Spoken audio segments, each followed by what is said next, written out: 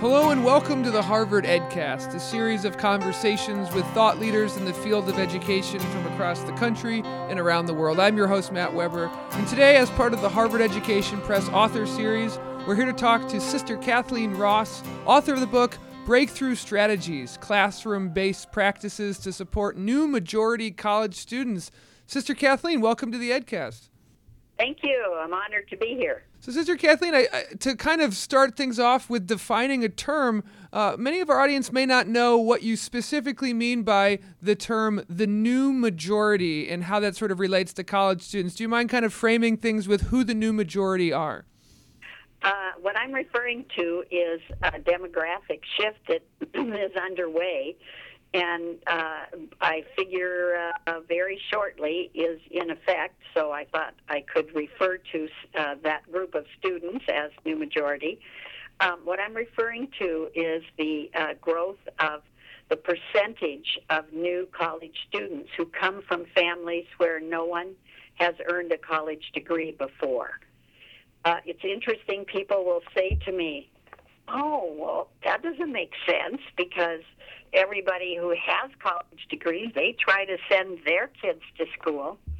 And I have a simple answer, and that is just ask yourself, who has been having kids, lots of kids, in the last 20 or 25 years?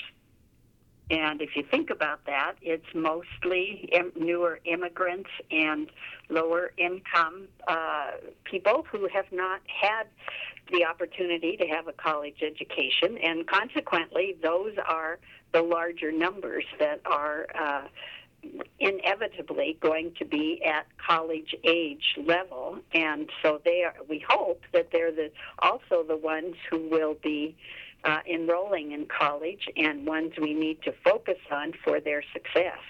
So the new majority students, the sort of first generation students, they enter college and they're sort of meeting a new set of environmental components, and there's all sorts of different challenges. Do you mind sharing a couple of the ways in which a new college student, a new majority first-time college student is sort of experiencing college in a different way than someone whose parents went to college? Yes, and that's really the heart of the research that I uncovered and that is in this book. What are those differences? A short way to say that is the difference between the culture of academia and the home culture of the students. Let me give you an example. One day I was walking across campus, and a student was coming from another building, and I always try to be friendly with the students, and I said, how's it going? And she said, oh, I just got out of the hardest class, and I don't think I'm going to pass it, and I feel so bad. So I said, well, are you reading your lessons that are assigned for every? Oh, yes, I do a lot of the homework, she said. I said, well, then are you asking your professor questions? And she didn't respond. She just kind of looked down. So I repeated the question, and she said, you mean ask the professor questions like during class or after class? I said, yeah, that gives you a chance to ask whatever it is that's puzzling you that you're not getting. She said, oh, my parents taught me don't ever ask questions in front of other people or from people more important than you are because you'll just look stupid.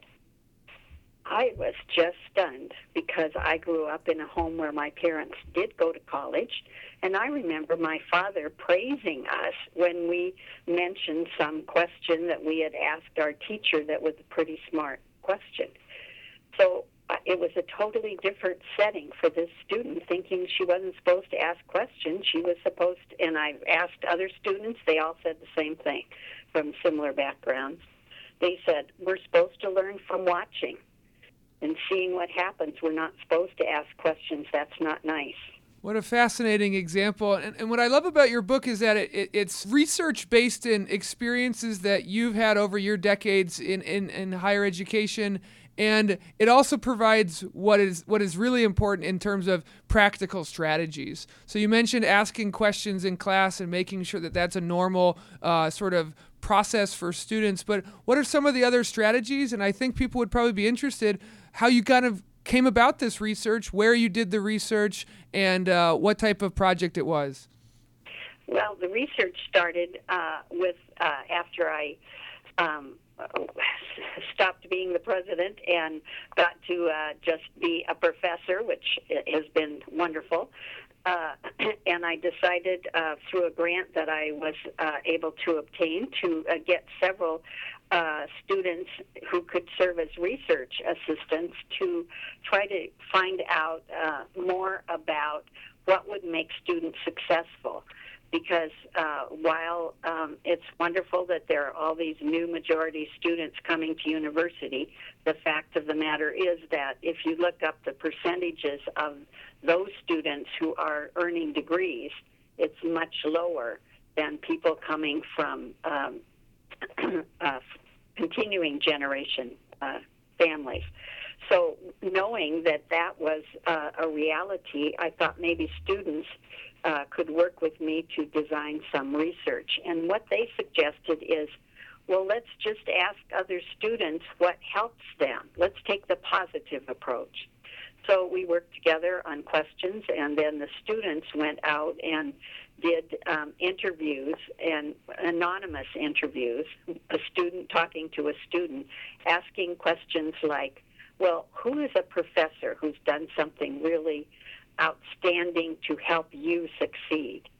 Or what is a particular time you remember in a class that helped you suddenly see you could be successful? As a result of those interviews, as you might expect, a few, maybe 15 names or so of faculty kept reoccurring. So the next step was going to interview those faculty individually in great detail. I told them, please give me an hour and a half, even though what the students had mentioned might be a simple approach. And what I discovered then in talking to the faculty was that many of them had evolved certain practices and approaches that resulted from being sensitive to the students who were not doing very well.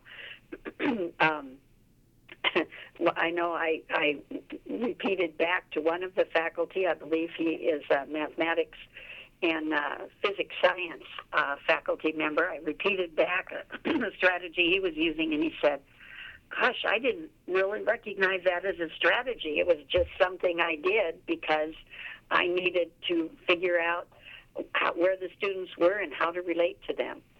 So that's where all the research came from as a result of more than 100 interviews and analysis of those, and then faculty interviews.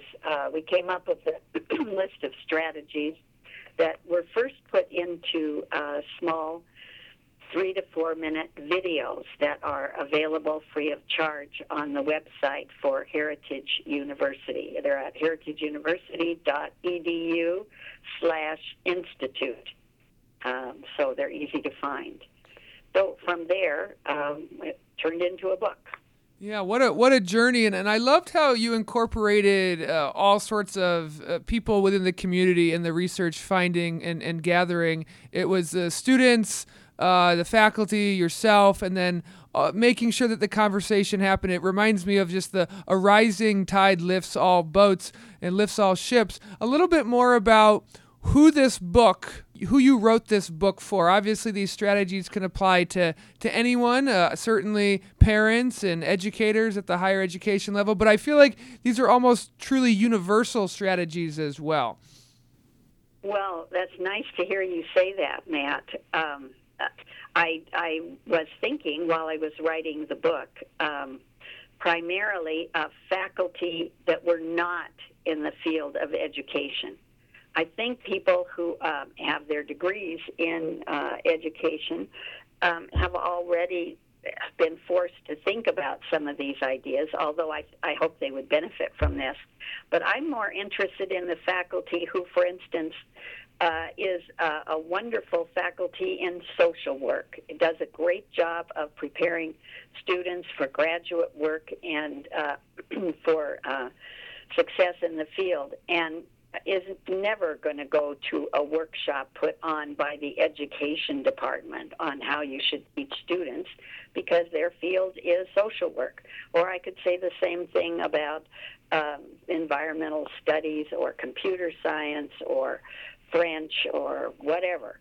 So I'm trying when I'm writing the book to think, what would be interesting enough to someone who isn't in the education field yet is doing instruction and interaction with students?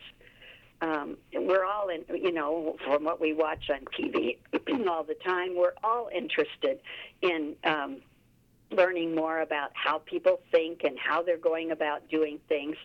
So it's very, I hope most of it, very conversational with faculty. And last question, Sister, and thanks again for sharing these strategies and time on the EdCast. It's interesting that someone can read this book, a faculty member in the fields that you described, and they may think that some things are sort of taken for granted, to ask questions in class, navigating the syllabus, understanding the sort of ideas about academic identity or academic integrity. What is your sort of final closing thoughts, if you could speak directly to those faculty members, as a summation of a lot of the work, the thesis of your book, and as a sort of teaser for why they should maybe, go and seek out your book? Maybe what I would use as a teaser is there is an underlying concept that's pretty fascinating that applies in most of these circumstances, and it's called communication mismatch, or what I like to call a meaning mismatch, which simply means that something that you do in communicating with others, it could be the words that you use, it could be your nonverbal communication, it could even be things like how you use space between people, so forth, has a different meaning to you than to someone else, but you don't know that. And the other person doesn't know that you intended something different about that. So there is a chapter in there that describes that, and actually that's a very helpful worldview to take, just surviving day by day successfully in our world when we're interacting with so many people who come from so many different environments than we do. So I would hope that lots of people would be interested in reading about that and then sharing in the stories that are contained in the book.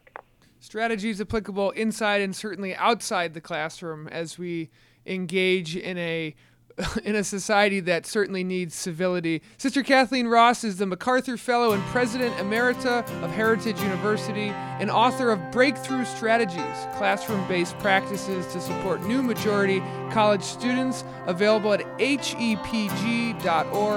Sister Kathleen Ross, thanks so much for being on the EdCast. Thank you, Matt. It's a pleasure to talk with you.